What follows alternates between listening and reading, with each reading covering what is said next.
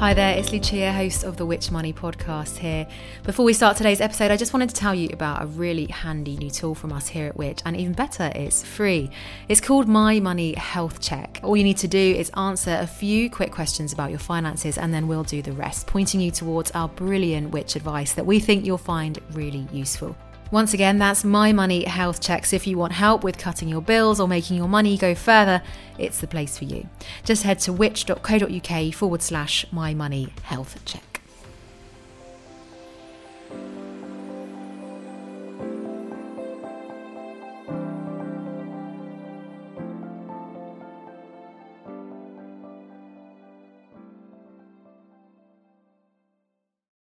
Welcome to the Which Money podcast, your weekly hit of money news and personal finance hacks to help make you better off. I'm your host, Lucia Ariano, and here's what's coming up this week.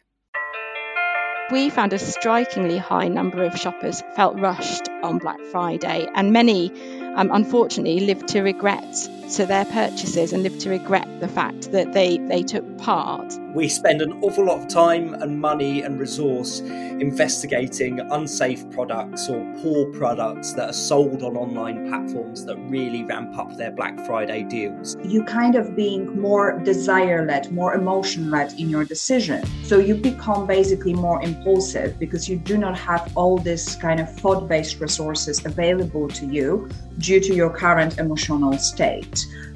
This week, along with Which experts Gareth Shaw and Ellie Simmons, we'll be diving beneath the sales banners and discount mayhem of Black Friday to explore its darker side of buying regrets and borrowing debt, as well as what this year's backdrop of rising living costs and fears of supply issues might mean for the big sales event. We are Which.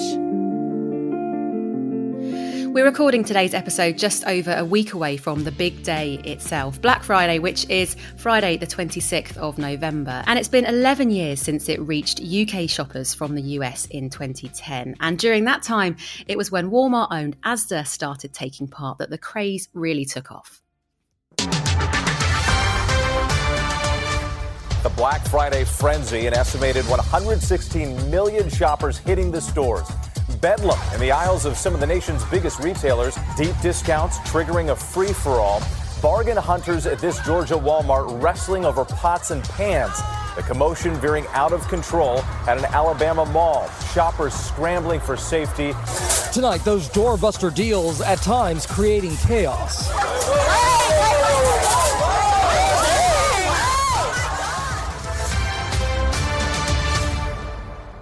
Now, if we start by taking a look at online sales figures from the last couple of months, according to research published by the industry body IMRG, which tracks the online sales of over 200 retailers, there was a surge in October compared to September, but year on year, sales were actually down by 11.2%.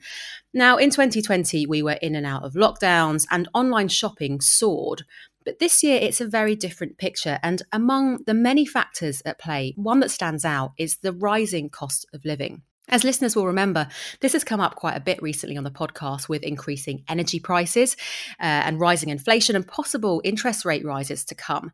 Gareth, can you talk us through the backdrop to this year's Black Friday? Yes, I can. Consumers are facing a crunch at the moment. Those factors that you've just been talking about are really, really stark. We had just this week, we had the latest inflation figures.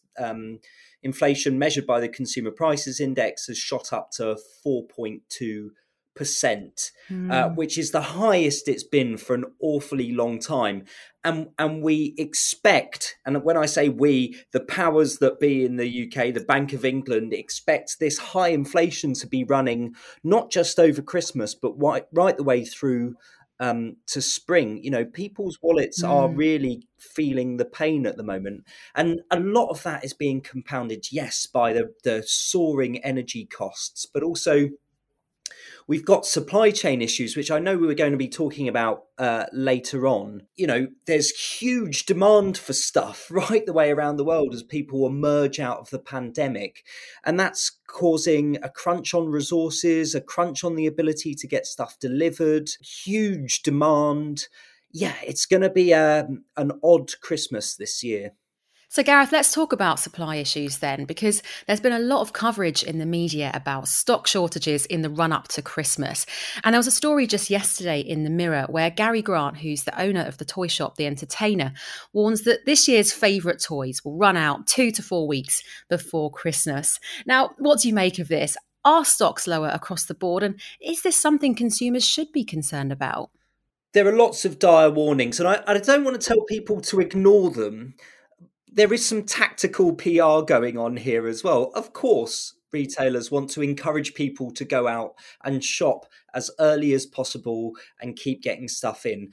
I think we need to take a sober and pragmatic view here and not whip up a frenzy. There's some parallels here to the petrol crisis of a month or so ago. You know, there was petrol available. It's just that everybody was panicking and buying it all, and it meant that you had to queue for ages to get it.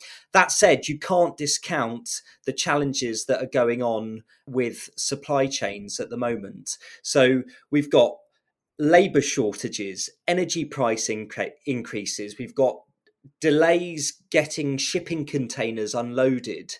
There's global commodity prices that are rising, you know, cost of wheat and sugar, coffee and palm oil. And I think retailers are trying to be as prepared as possible. You know, they're going to be prioritising things like food. I think the message to people is get planning, be respectful. There's no need to stockpile or anything like that, but be prepared this year, perhaps more so than you have done in previous years.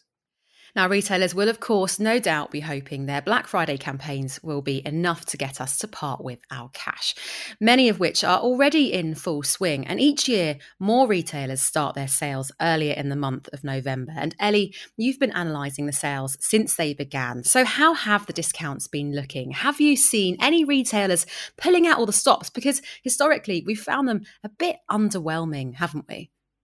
We have historically found Black Friday quite underwhelming, which is in massive contrast really to the way that the retailers promote it and the hype that surrounds it. And we can see that already this year. Big names on the high street and online, Currys, Amazon, AO, Richer Sounds, Very, they've all already started their Black Friday campaigns significantly more than a week before the big day. And there are other retailers too that perhaps aren't flagging their sales currently as Black Friday, but nonetheless, they're heavily discounting already. And our experts at Which, we track prices throughout the year, not just when the sales are on, but we look at prices across the full 12 months. And that means we can cut through all the hype and all the spin to find what the really genuinely good deals are. And we have found some good deals already this year, particularly products that we test in our lab. So we know that they are not just good prices, but also really decent products. In contrast to that as well, we do also look at how good the deals are every Black Friday. And we've done this for a while now. We compare the prices of Black Friday deals as advertised by the big retailers, and we look at whether those so-called deals are really good value by comparing the prices all year round. And for example, last year, we found that 85% of the Black Friday deals that we looked at were actually the same price or cheaper before Black Friday. So often there's a lot of hype, but sometimes very little substance behind that hype. Now, while Black Friday discounts might not always be groundbreakingly high, as you say, Ellie, we're encouraged to act like they are, to get swept up by the hype and, crucially, to not miss out. And just having a quick look at some of these leading Black Friday retailers' websites, Amazon deals, they come with a countdown timer. And on the Currys website, they've got something I haven't seen before, a graph showing their busiest shopping times online. Now, above it says, get in there while stocks last. Last year, we had over 10 million more online visitors over Black Friday weekend than in 2019. And you know, this is the kind of language that's being used by retailers across the board. But rushing to buy can come with a darker side. And Ellie, I really enjoyed reading your recent article that flips this idea of buying with a fear of missing out. Can you talk us through what you're calling Black Friday regrets? Absolutely. So we spoke to 2,000 shoppers who shopped on Black Friday last year to really try to dig beneath kind of the motivations and what they felt about their purchases afterwards. And we found a strikingly high number of shoppers felt rushed on Black Friday, and many, unfortunately, lived to regret their purchases and lived to regret the fact that they took part. We know many used credit or borrowed money from friends or family to pay for items last Black Friday that they actually couldn't otherwise have afforded. And we also know that the majority of shoppers that we spoke to regretted their purchases across 5 of the 7 categories of items that we asked about. I think the most striking statistic for me that stood out was that a massive 76% of those who bought DIY products last Black Friday lived to regret it. And it wasn't just DIY. 66% of those who bought home appliances and 64% of those who bought baby and child products felt the same. And on this point, we've also been speaking to consumer psychologist Kate Nightingale for her insight into why Black Friday makes us spend. So normally when we make decisions in terms of purchases, we don't actually realize that the majority of our decision has been done subconsciously. So it's outside of our awareness. And that happens normally, regardless of our state, regardless of whether there are sales or anything like that. However, when we also have moments of additional arousal, so the higher excitement, stronger emotions such as shock or fear, things like that, anxiety, which obviously we have all been experiencing over the last 2 years. So all of that, together with all of the excitement around the Black Friday sales, what it's also doing is taking away a lot of the already slightly unavailable cognitive resources, so your thought-based resources, your more rational way of thinking, and you kind of being more desire-led, more emotion-led in your decision. So you become basically more impulsive because you do not have all this kind of thought-based resources available to you due to your current emotional state. And it's really interesting to hear Kate comment on the tactics retailers are using and why the idea of us potentially missing out on a deal is so powerful. The main tactic that actually all of the sales, but especially Black Friday, is using is scarcity. So the idea of what we tend to kind of hear normally in press called fear of missing out. And in science, it's called loss aversion. So the idea that we don't want to lose something, we avoid losing something, even though we don't actually have it. And the reason for that is simply because we are wired to avoid pain and approach pleasure. And what that simply means is that the potential loss of a great deal is more painful than later on a potential of a guilt or regret related to purchase that you might have not necessarily liked. The point Kate ends on about regretting buying something because you don't like it is a really important one. But there's also the financial regret or debt that comes up with Black Friday. Ellie, you've already mentioned this. Can you go into some more detail about how this came up in your research? Absolutely. So we found that not only do people end up regretting often the items that they bought on Black Friday, they also go into debt to buy them. So they use, as I mentioned, credit, or they borrow money to pay for purchases they couldn't otherwise afford. Now that could be on a credit card, it could be on a buy now, pay later loan, and that can often get people into trouble later on. Our main kind of concern at Which is that we don't want this Black Friday hype and the big kind of marketing campaigns by the retailers to make people rush on Black Friday and make rash decisions that they might live to regret later. We want people to make sure they take the time that they usually would with a usual purchase, to shop around, to research price, to read reviews. For example, we know that 1 in 5 people who bought home appliances last Black Friday felt rushed into a purchase and felt pressure. And we found that similar figures for people buying other types of product as well, 22% for people doing DIY, and then also 24% of those people buying DIY products did less price research than normal. So we know that there really is quite a dark side to Black Friday potentially, and some quite hidden things beneath the kind of fun looking hype and the buzz of getting a bargain. And I can't help but feel that with buy now, pay later usage growing since the pandemic, with firms like Klarna, ClearPay and Lay-By, it does feel like getting credit has never been so easy. So according to a mammoth survey that Which conducted on buy now, pay later, contrary to the stereotype, it's not exclusive to Gen Z or fast fashion sites. And we estimate that a third of the UK adult population has used one, which is huge, especially when they come with a big warning. And that's one that Which is calling for greater transparency around. Gareth, can you explain why? Well, these schemes have grown just enormously over the past couple of years and really accelerated by the lockdown and the massive explosion of online shopping. And look, let's get the good stuff out of the way. There can be real benefits to using a buy now, pay later scheme. If you think we're shopping online, you want to look at something, you don't know which one you want, be it clothes or a product, you want to get your hands on it, and then you decide, actually, this is what I want to keep, this is what fits me best, I can send the rest back, but I don't have to pay anything up front for this. I can pay for this in 30 days. That's really, really useful in a world where a good chunk of our shopping is being done online. And of course, if you're using them responsibly, it might make life easier to spread your repayments over 8 weeks, making a payment every fortnight or making a payment once a month for 3 months, depending on the scheme. If you can manage it that way, fantastic. But what you said just now is the critical point. And I think what a lot of people don't realise, you're getting credit, you're getting into debt here. You're not just deferring your payments, you owe money to one of those schemes. And because the experience of using buy now, pay later on a retailer's website is really frictionless, all you have to do is push a button, maybe put in a verification code and boom, you're done, I don't know if you could hear that, listeners, but I did click my fingers when I said boom.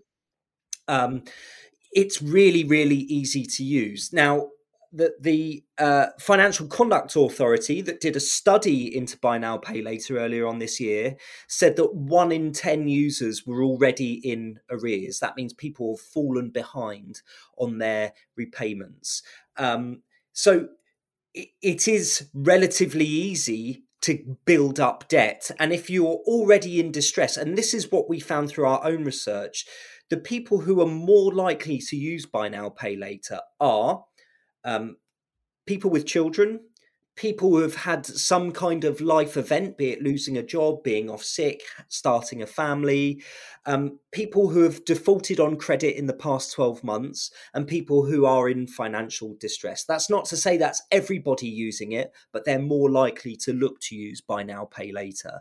And so this can just add to that spiral of debt. And if we're thinking about all of the brilliant things that Ellie's just been talking about the hype around Black Friday and the lure of getting stuff that actually you don't really need, but you've been drawn into it, then being drawn into debt to purchase that can be quite risky. So our argument is, for people who use this responsibly, it can be beneficial. There's innovation in the credit market, which is to always be encouraged. The critical thing is that these new style buy now, pay later schemes are not regulated. So there is a lack of consumer protections around this. There's no mandate around affordability. So these schemes could be available to people who simply can't afford to use them. So the good news is that the government is writing legislation that will give power to the Financial Conduct Authority, the city watchdog, to start regulating this market. And there should be, and we hope there will be, more done around affordability and the assessment of affordability, so that buy now, pay later is used by people who can actually afford to use it. And that there's more transparency around the risks and the downsides of buy now, pay later, because we know from our own studies that retailers aren't great at giving this information consistently to people. We are Which. Now, another thing you should be wary of during Black Friday shopping is fake reviews, which has done a whole host of research on this issue. And shockingly, there is a world of product reviews written by people who haven't used the products or even bought them. We've been speaking to Which journalist and researcher Marianne Calnan on how these fake reviews make it online and how to spot one. So this Black Friday, it's really, really important to be aware of what a fake review is and also how to spot them. So a fake review, first off, is a review that's generated through illegitimate means. So rather than providing, say, excellent customer service and a really, really good quality product, there are those sellers and brands that choose to either incentivize genuine buyers or even purchase reviews to generate a 5-star rating. So the way that fake reviews become present on online platforms like Amazon or Facebook is either by a seller or brand purchasing reviews from a review selling website or by incentivizing genuine buyers. So that could be offering somebody, for example, that has given a review of an item, let's say 3 stars, and been fairly negative about their experience with it, but left a genuine review. What a seller can do is speak to that buyer either through emailing them directly on the platform or externally, and kind of encouraging them to boost their review in exchange for a either a refund or another sort of incentive like a gift voucher or even a free gift. Something that you can look out for is that admitted bias in a review. So say, for example, you're looking at an item for Black Friday on Amazon, and you're looking through the review section and you notice that there is somebody saying that they're giving an item 5 stars, but they're doing so because they've been given an incentive to leave a review of that kind of stature. That should be a red flag and should indicate that that the seller or brand is using illegitimate means to get a really, really positive rating. And for more on this, do check out a recent episode by our sister podcast, the Which Investigates podcast, on Are You Being Misled by Fake Reviews? And you can find a link to that in the description wherever you're listening to the podcast. Okay, so I'm all for a bit of Black Friday skepticism, but if there is something you want to buy, Black Friday could be a good time. And we've got loads of advice on the Which website listing decent deals for popular items that do well in our tests. And we also have a really useful guide with 15 shopping tips for Black Friday. Ellie and Gareth, can you give us a couple of your top picks? So we have loads of really good advice that we can give from our kind of experts who've looked at Black Friday across the years. Probably the top one, and it probably sounds really obvious, but you'd be amazed by how many people don't do it, is to check prices across multiple websites before you buy. So if you think something sounds like an amazing deal on one particular retailer's website, just check that product on a couple of rival retailers' websites and see what price it's listed at. And that will give you a good kind of idea of whether it's a decent deal or whether there's a load of hype around it and actually it's not as good as it first appears. Other things you can do are check the price history of an item. You can use external websites like Price Runner, Price Spy, Camel, which works for items on Amazon, and that will give you the prices of that product at that retailer across recent months, which will give you a fair idea of whether the deal that you're looking at is really worth the bother. I mentioned it before, but be really wary of WOS prices. This is what we've looked at in our investigations into Black Friday over the past few years. A WOS price is also known as an anchor price, so it's a reference price. Was £200, now £150. Now, that WOS price could have been last week, it could have been a few weeks ago, it could have been a few months ago, it may not have been for very long. So there are lots of kind of caveats around how these prices are used. And so just beware that they may not be exactly as good as they sound. So don't be lured in by that. Look at the actual price that it's being offered. Don't worry too much about what it claims to have been before. Look at the actual price on the day you're buying and whether you think that's a good price for that item. Ellie, are there rules around how long an item has to be at a certain price to call it a was price? There are guidelines which say that a was price should be genuine, and ways that it can be genuine is that it's been at that price for longer than it's been at the discounted price, and that it's been at that price relatively recently. But the guidelines aren't prescriptive, and so it's quite hard to pick out a particular example and say that it definitely is in contravention of those guidelines or not. You'd need a court case and a lawyer to be able to prove that. So while there are guidelines, there does seem to be a fair amount of wiggle room within those guidelines for retailers, and some definitely are not playing by the kind of spirit of the guidelines, certainly. I would just add to that, actually, that watch out for unknown brands you've never heard of. That's not to say that any unknown brand or brand you've never encountered makes bad products, but we spend an awful lot of time and money and resource investigating unsafe products or poor products that are sold on online platforms that really ramp up their Black Friday deals. So, just like Ellie was saying there, check our reviews and buy well. If you're going to be making an investment on Black Friday, make sure you're buying something that is good quality, that lasts, that's got good reliability, and you can get a lot of that information from Which. We've heard from countless people who've purchased something cheap, found out that it's a really poorly manufactured product, or at worst, it's an unsafe product that could cause harm. So watch out for that. My only other tip is, it's a dull one, but check the returns policies of the retailers that you're buying with, because we're being encouraged to buy for Christmas. Have the retailers themselves change their returns policies so that you can actually take this back after Christmas if it's not a hit or if there's a duplicate. Some retailers have done that. Many haven't. So just make sure that you check the returns policies so that you can return a good if you need to after Christmas.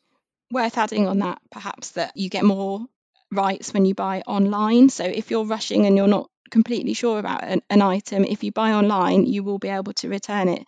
If you tell the retailer within 14 days, even if it's perfectly fine, you literally just have to change your mind. There doesn't need to be a problem with the item.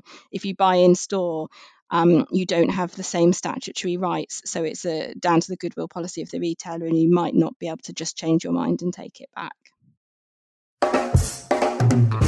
Thanks so much to Ellie and Gareth for joining us today, and thank you for tuning in to this week's episode of the Which Money podcast. Now, just before you get on with your day, if you could leave us a review on Apple Podcasts or wherever you're listening, we would really appreciate it. And do also hit follow if you haven't already, to make sure you always spot our latest episode. And as always, if you have any questions or for more information, you can also find us on social media at Which Money and online at which.co.uk/money. This episode of the Which Money podcast was recorded and produced by Rob Lilly with additional support by Ian Aikman.